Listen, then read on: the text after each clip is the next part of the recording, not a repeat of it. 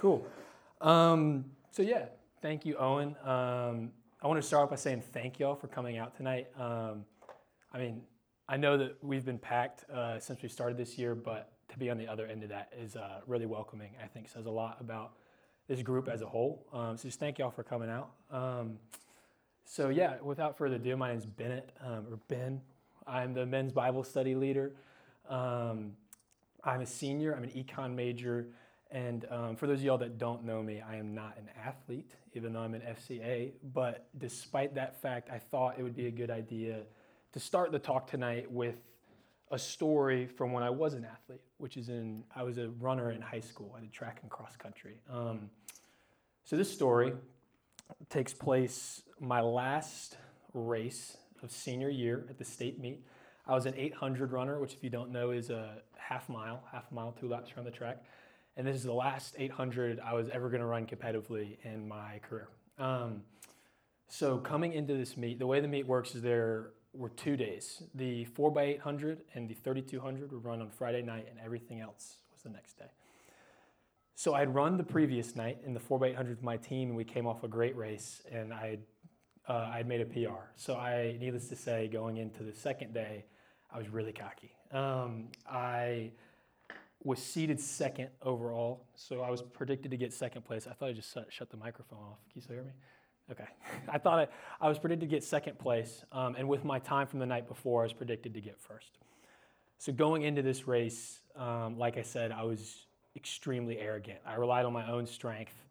I don't think I prayed or thought about the Lord at all going into it, just what I could accomplish for myself and my school. And the way the South Carolina meets work is you have in state 4 runners from the upper state region, 4 runners from the lower state, and they come together and all 8 runners compete for that final title. And based on the times that we looked at on some stupid thing online, me and my infinite wisdom determined that those 4 upper state runners weren't going to be a threat. I thought it was going to go lower state runners 1 through 4, and I thought I was going to get a medal. If you can tell from the words thought and like my tone in this, that's not how it ended up. I ended up getting worked in that race completely. I have a vivid memory of coming around the corner on the last turn, which for those of you that don't know, you're running as fast as you can at that point. It is a full sprint. And there's an upper state runner, the one that I rode off, in front of me, and he points while he's in front of me, to his family or his teammates or his friends or whatever. I don't know, but he points in front of me while we're sprinting. And if y'all don't understand the significance of that, essentially he was cooking me with one hand tied behind his back around this curve. He was completely dusting me, and then to make matters worse, another guy passed me on the straightaway, and I got 5th. And I totally let myself down. I responded thinking I was like, it was a fluke I had gotten to this point. I wasn't actually a good runner. I let my friends down, I let my family down, I let my team down. So essentially was cocky and then wallowed in my own sadness. And the reason I tell you this story, because right now y'all are thinking probably that I'm a total jerk, is that everything I'm about to describe tonight is the polar opposite from the qualities that I exhibited in that race. So I'm going to try to come back to it a couple times while I'm speaking, but just kind of keep this image of me just as a not very nice person in this race in your head, because I promise it will make sense. So when thinking about what I wanted to talk about tonight, I tried to think of how I could be effective as a speaker to y'all. A pleasure that we get in FCA is we have people who are a lot farther along in life than we are, who have experienced what we've experienced and come out on the other end, and they can come and tell us about those experiences. But me, as a college student living alongside y'all, I don't have that privilege. So I wanted to come and explain struggles that I've had while in college, things that the Lord has taught me, because I am a senior, so I'm almost there, as scary as that is. And just more than anything, ways to find peace in college, especially at a place like Furman where academics can be really difficult. It's so easy to get caught up in peace can just seem fleeting. So if I had to have a summary of what this talk was going to be about, it would be finding peace through love and lack of judgment is what it's going to kind of be about. So to start, if you have your Bibles, turn to Matthew 7, and you can put that up on the screen. Cool. Okay, I'm going to put this down while I open my Bible.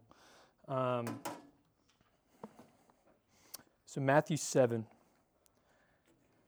You can read along with me. If you don't have it, not a big deal. I won't judge you, foreshadowing. So Matthew 7, 1 through 5 reads, "Do not judge, so that you may not be judged. For with the judgment you make, you will be judged. And the measure you give will be the measure you get.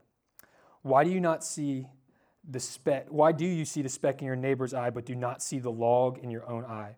Or how can you say to your neighbor, 'Let me take the speck out of your eye,' while the log is in your own eye? You hypocrite. First take the log out of your own eye, and then you will see clearly to take the speck out of your neighbor's eye." So, this is a pretty common passage. For those of you that are involved in your faith, I'm sure you've heard it before, but it holds a lot of weight and a lot of importance. It talks about judgment. It's not the type of judgment necessarily of God judging us as Christians, but rather the way that we judge others.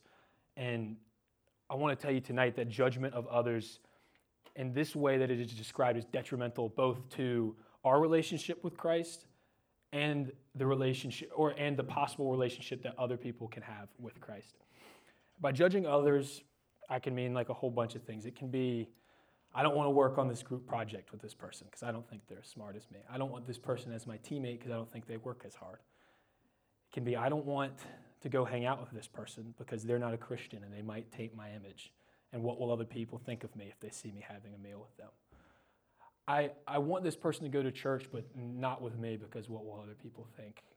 I'm better than this person because I read my Bible 3 times a day and they only read it once, right? Like, essentially, it is putting other people down and building yourself up.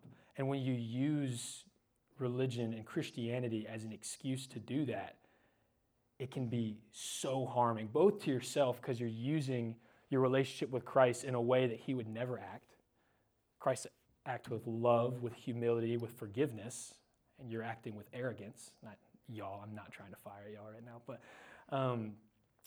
we're not living in the way that Christ intended to live if we're doing that. And it also just pushes people away from the gospel. We as Christians are put on this planet to expand the kingdom of God. And by judging people and putting them down for not believing what we believe, or maybe doing something that we disagree with, we are pushing them away from the gospel.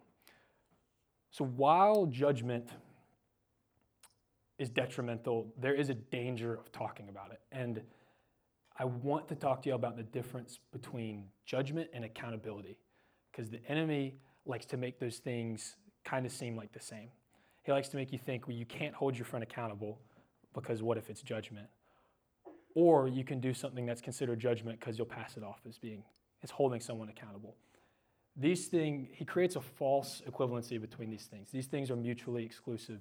And if you leave here thinking that you can't hold people accountable, then I will have done more damage than good. So I want to explain to you all the difference between these two things.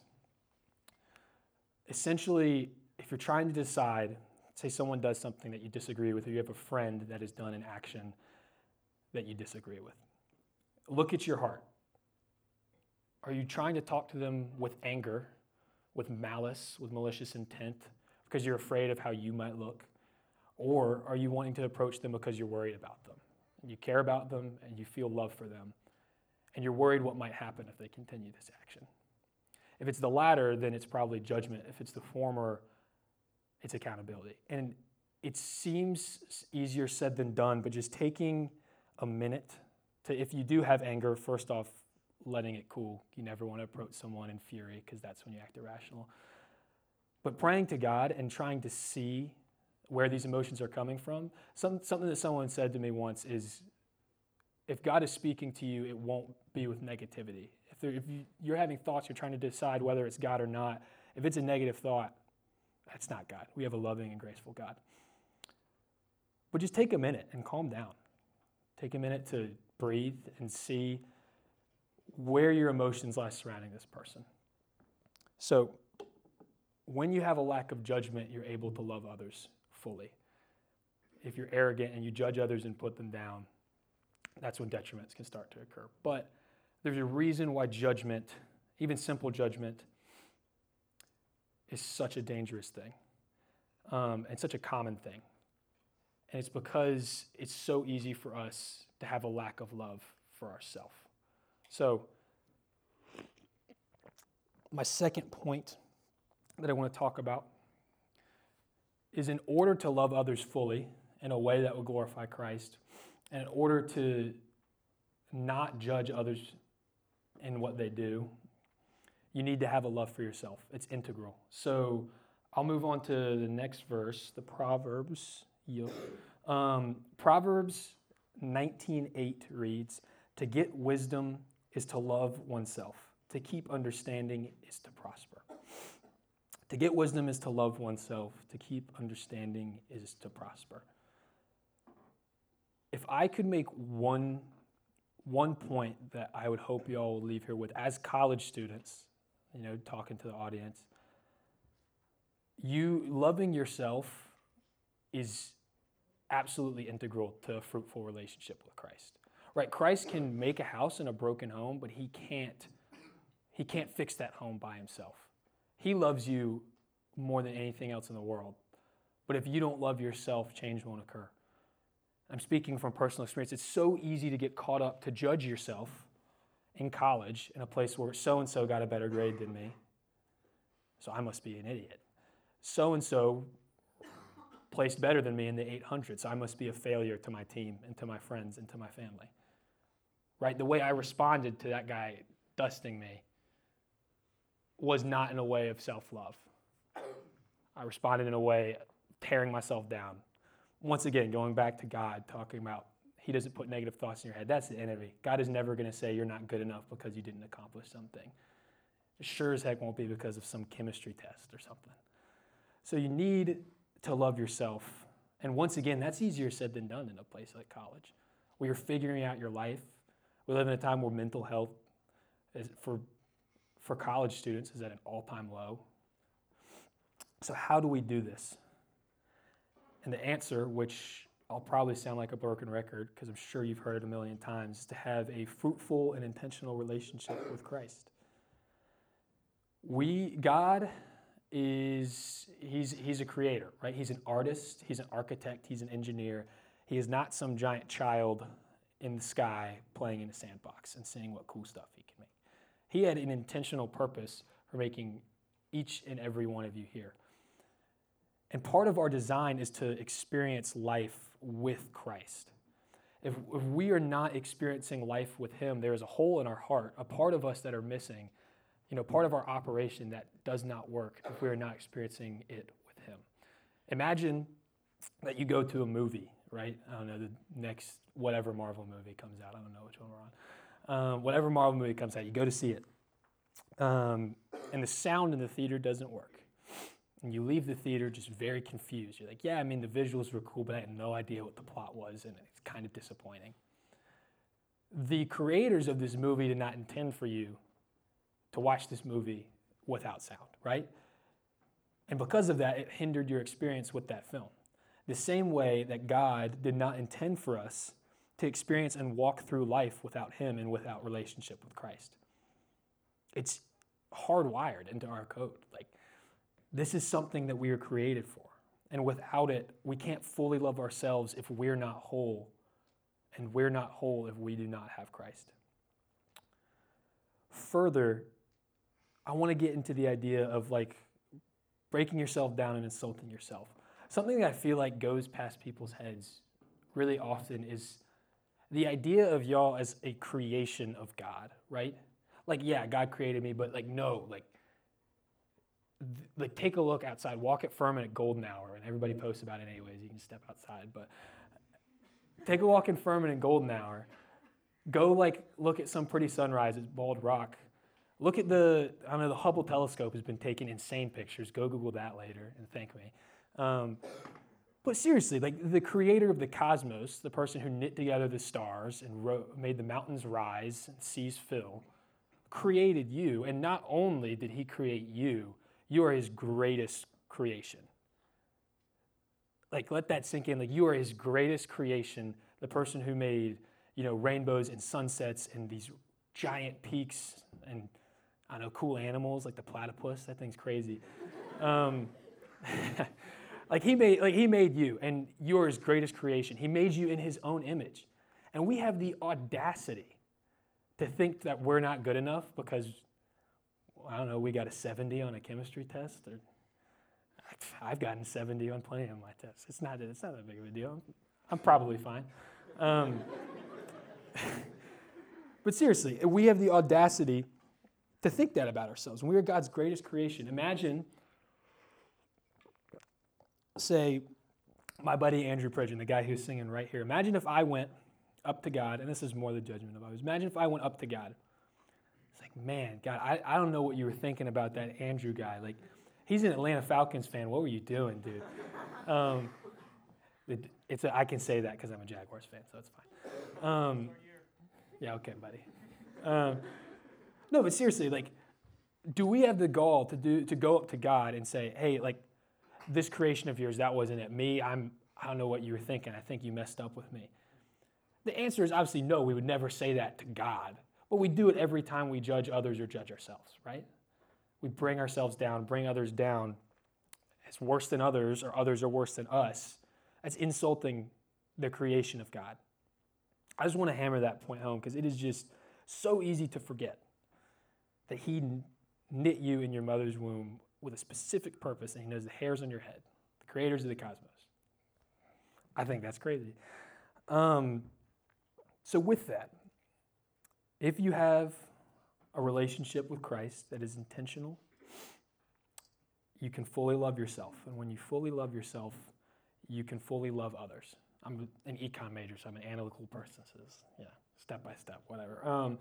So what does that mean? I talked about finding peace at the beginning. I'm trying to make sure I'm not running long. I talked about finding peace at the beginning. How do you find peace outside of the obvious fact that you have a relationship with Christ? Obviously, being loved by the creator of the world brings peace, I'm pretty sure. But that was a joke. I'm definitely sure. But how can you find peace outside of that? When we have an intentional relationship with Christ and we can fully love ourselves, which allows us to fully love others and treat them as Christ would, we can then fully meet our potential of what God put us on this earth to do. Everybody has a different purpose in some aspects. My buddy Callum, he did a soccer game right now. I hope we won. I have no idea. He wants to be a doctor. He's got a gift of helping people, right? Andrew's got a gift of singing. He reaches people through his worship. And he's going to be in the army, and he'll save us all. But everybody has their own specific purposes, but we also have a joint purpose that God has set out for us to do. And that is, like I said earlier, expand the kingdom of God. Through this, we can bring peace to others, and by realizing our purpose and fulfilling, like I said again, the code that like God worked into ourselves, by fulfilling this potential, we find peace ourselves. My youth pastor used a scene from a movie, kind of around this point, that I think highlights what we can do as Christians to others very well. And my mom's going to roll her eyes in the back when I say this. It's from The Return of the King, which is the third movie in the Lord of the Rings installment, which if you're a friend of me, you're probably sick and tired of hearing about Lord of the Rings. I can see Morgan smiling about it. But there's this scene in this movie, right? There are these two characters, Pippin, who is a hobbit, who's like 4 feet tall. He's a halfling and has little to no self-defense capabilities whatsoever. I mean, people mistake him for a child usually. And you have Gandalf, who is a wizard and like an angel and immortal and is cracked out of his mind. He's awesome. But you have these two characters, right? And they are hunkered behind this building, this wall, in this great city called Gondor, a city of men called Gondor. And there's these creatures trying to break into a gate that's a couple meters away. There's orcs and goblins and trolls and wraiths, all these like dark, terrible creatures trying to break in. And you see these two characters who couldn't be further apart, hunkered behind this wall, and Pippin, who's practically a child, has terror in his face. I mean, he's horrified. And he looks at Gandalf and he says, I didn't think it would end this way. And Gandalf, being like immortal, it looks confused at him. And he says, no, the journey doesn't end here. Death is just another path in life and one that we all must take. He says, when the gray rain curtain of this world rolls back and all turns to silver glass, then you see it. You see his curiosity on Pippin's face, and he says, see what? And Gandalf says, white shores and a far green meadow into a swift sunrise. And you see this terror on Pippin's face just fade, gone in the wind. He says, well, that doesn't sound so bad. And Gandalf like lets out a sigh of relief, and he says, no, it doesn't. The reason I bring this up is not because I just wanted to work in one of my favorite movies to this talk. It has a purpose, I promise. This is really analogous of the way that I think we can impact people's lives as Christians when we have that fully realized relationship with Christ. Gondor sort of represents, in my opinion, in this analogy that I'm making up, like the world that we live in today. The world is great in a lot of ways. It's God's creation, but like the enemy is here, and there's a lot of evil in the world. There's war, pain, and strife. There's a lot of pain in the world, man, and there are so many people who go through that without the helping hand of Christ. There are so many people who do not have the love of Christ to guide them through this, and they are hurting, right? They are hurting, and they've never known the love of Christ.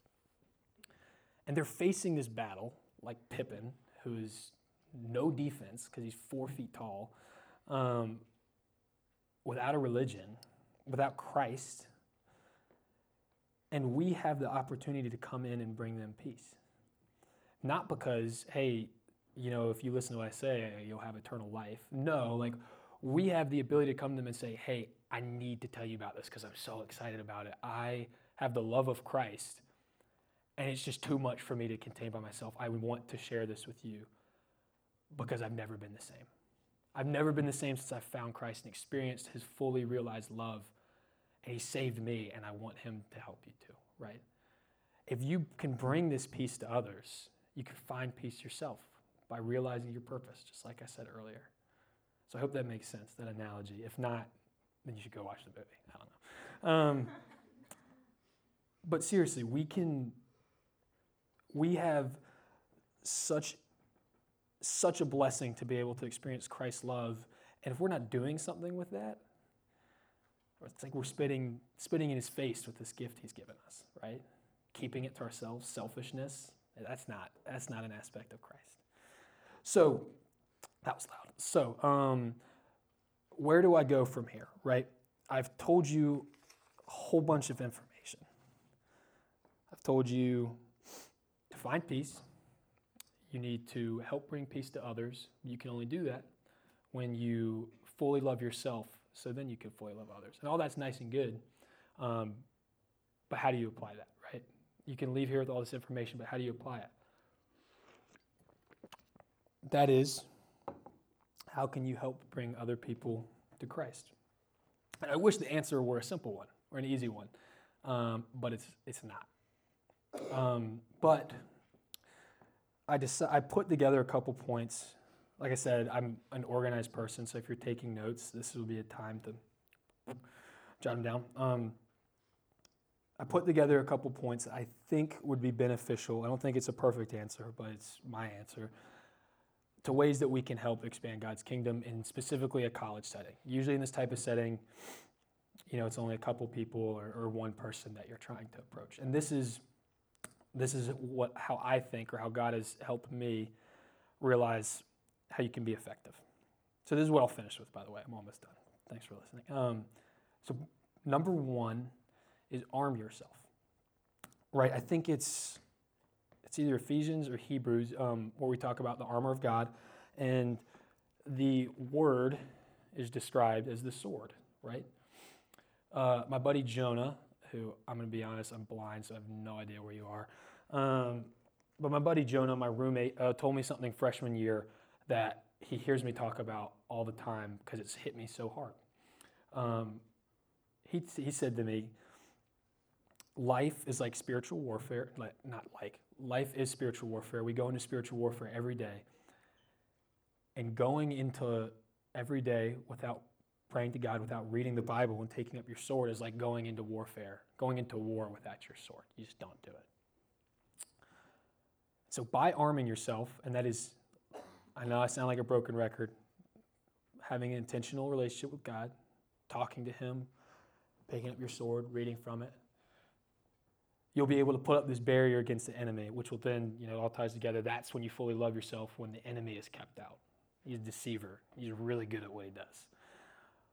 But with the protection of Christ, and it's not a one-time thing, with a constant and intentional connection with Christ, you'll be able to arm yourself.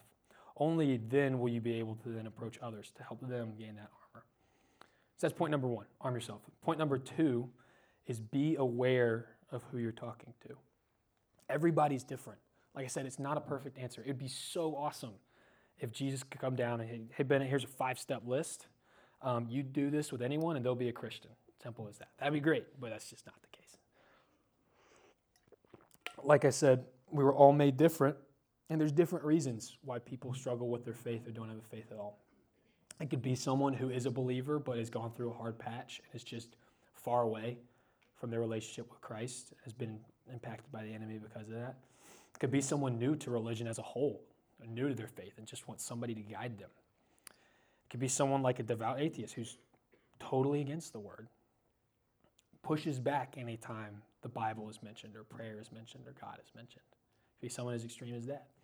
But be aware of who you're talking to, because then that leads to point number 3, and is create a plan of action specifically around that person.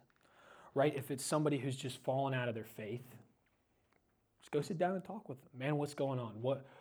What has led you to this point? Is it struggle with mental health? Is it alcohol abuse? Has something happened with your family? What's going on? And then point to the gospel, point to ways that Christ has impacted you and how he loves you. Help try to get them back on that path, right? Somebody who's new to their faith. Hey man, come to church with me. Come sit down, let me show you what this Christ thing's all about. Let me tell you about the overwhelming love that Christ has for me and why it has made me the person who I am today and why I think you should hear about it, because I love you and I want this for you. Somebody who pushes back against the gospel, pushes back against the word, pushes back against prayer. Just talk to them. Just love on them and live in a way that God lived without specifically having to reference the Bible at first. Dr. Wardle said something at the leadership retreat, which I wasn't there, but it was shared with me, was spread the gospel in everything you do, and at a last resort, use words. If you are expressing the gospel through how you live, you're going to be seen as different. And this person, if you're intentional with them and you love them, they see you acting this way, they're going to say, man, what makes Owen different? Why is he acting this way when others aren't? It's going to break this heart of stone that they have, and they're going to get curious. What does he have that makes him act this way? Ty is one of the most overjoyed people I've ever met. Yeah, look at that smile. It's beautiful. One of the most overjoyed people I've ever met. I can tell you right now that if you were to ask him what makes him such a happy person, he would tell you it's Christ. I can hopefully say that with 100% certainty. But they're going to notice that you're different. And eventually they'll get curious and they'll say, why do you act this way? Why are you so kind to me even if I push back against your religion? Man, let me tell you why. It's because God loves you. And because of that, I love you regardless. And I want what's best for you. Right? And that takes me to my next point, is be intentional with that plan, whatever it may be. That was 3. There's infinite possibilities. But be intentional with that plan. The last thing you want is for someone to think that you're using some carbon copy scenario and make them not feel loved, but rather like a number that you're trying to be like, hey guys, guess who I got this week? That's number whatever. They want to be a statistic, or they want to be your friend. Be intentional with them and make them feel like you are really working hard for them. And with the intentionality part comes patience. That's my 5th point. Be patient. It is very rare that a change as significant as finding Christ is instantaneous. Sometimes it is, and it's great. Most of the time it's not, right? Finding Christ is a big life change, and it's not as easy for some people to do it right off the bat.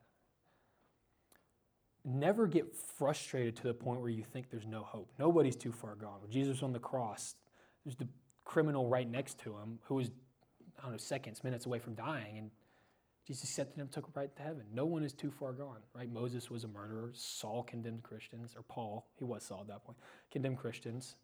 No one's too far gone. So don't get frustrated and throw them to the curb and say, oh, there's no shot. Because I don't know if y'all understand how patient Jesus is with us, right? And if Jesus is so overwhelmingly patient with us, then we have no right to not be patient with someone we're trying to bring into his kingdom. So that's my 5-step sort of plan.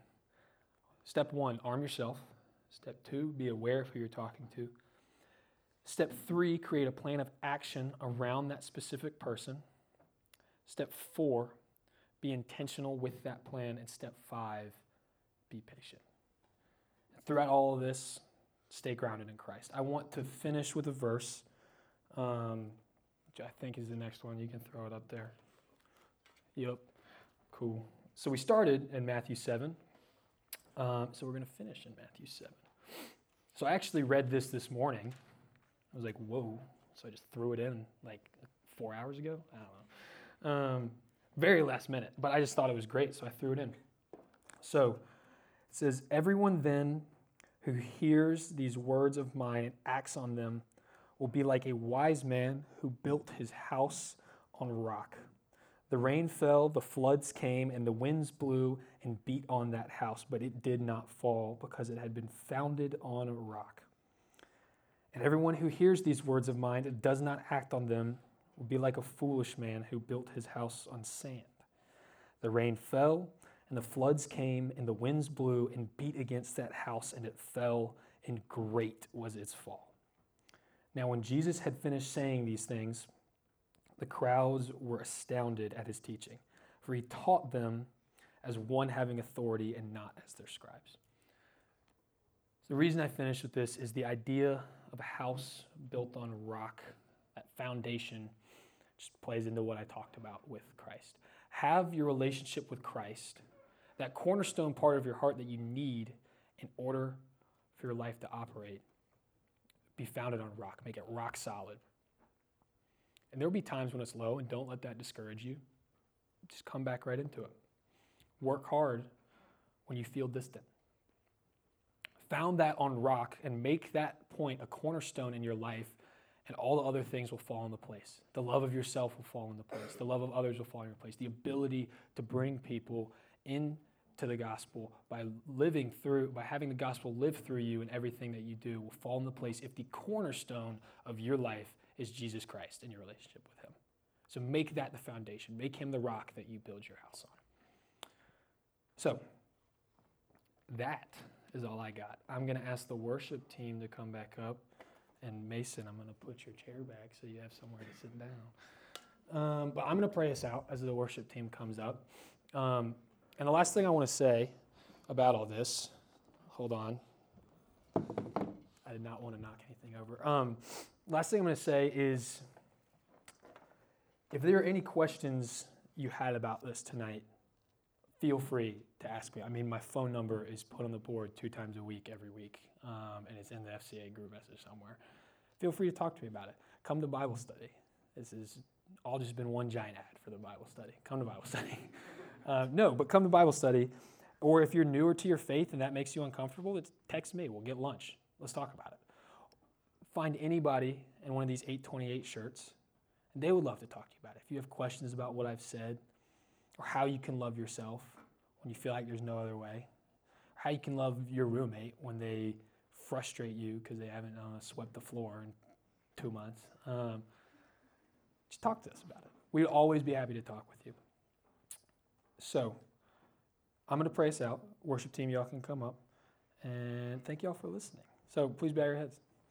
Dear Heavenly Father, thank you for this day. Thank you for giving me the opportunity to come up here and just speak with what you put on my heart, Lord.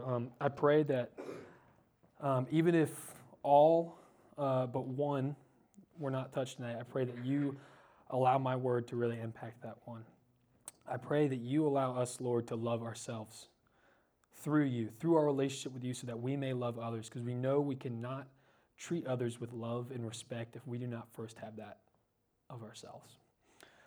Lord, I pray you allow us to make fishers of men, send us out into the world, and that you can allow us to bring more into your kingdom. I thank you for this opportunity. I thank you for FCA and Furman as a whole. I pray all of these things in your holy and life-giving name. Amen. Appreciate you, incredible.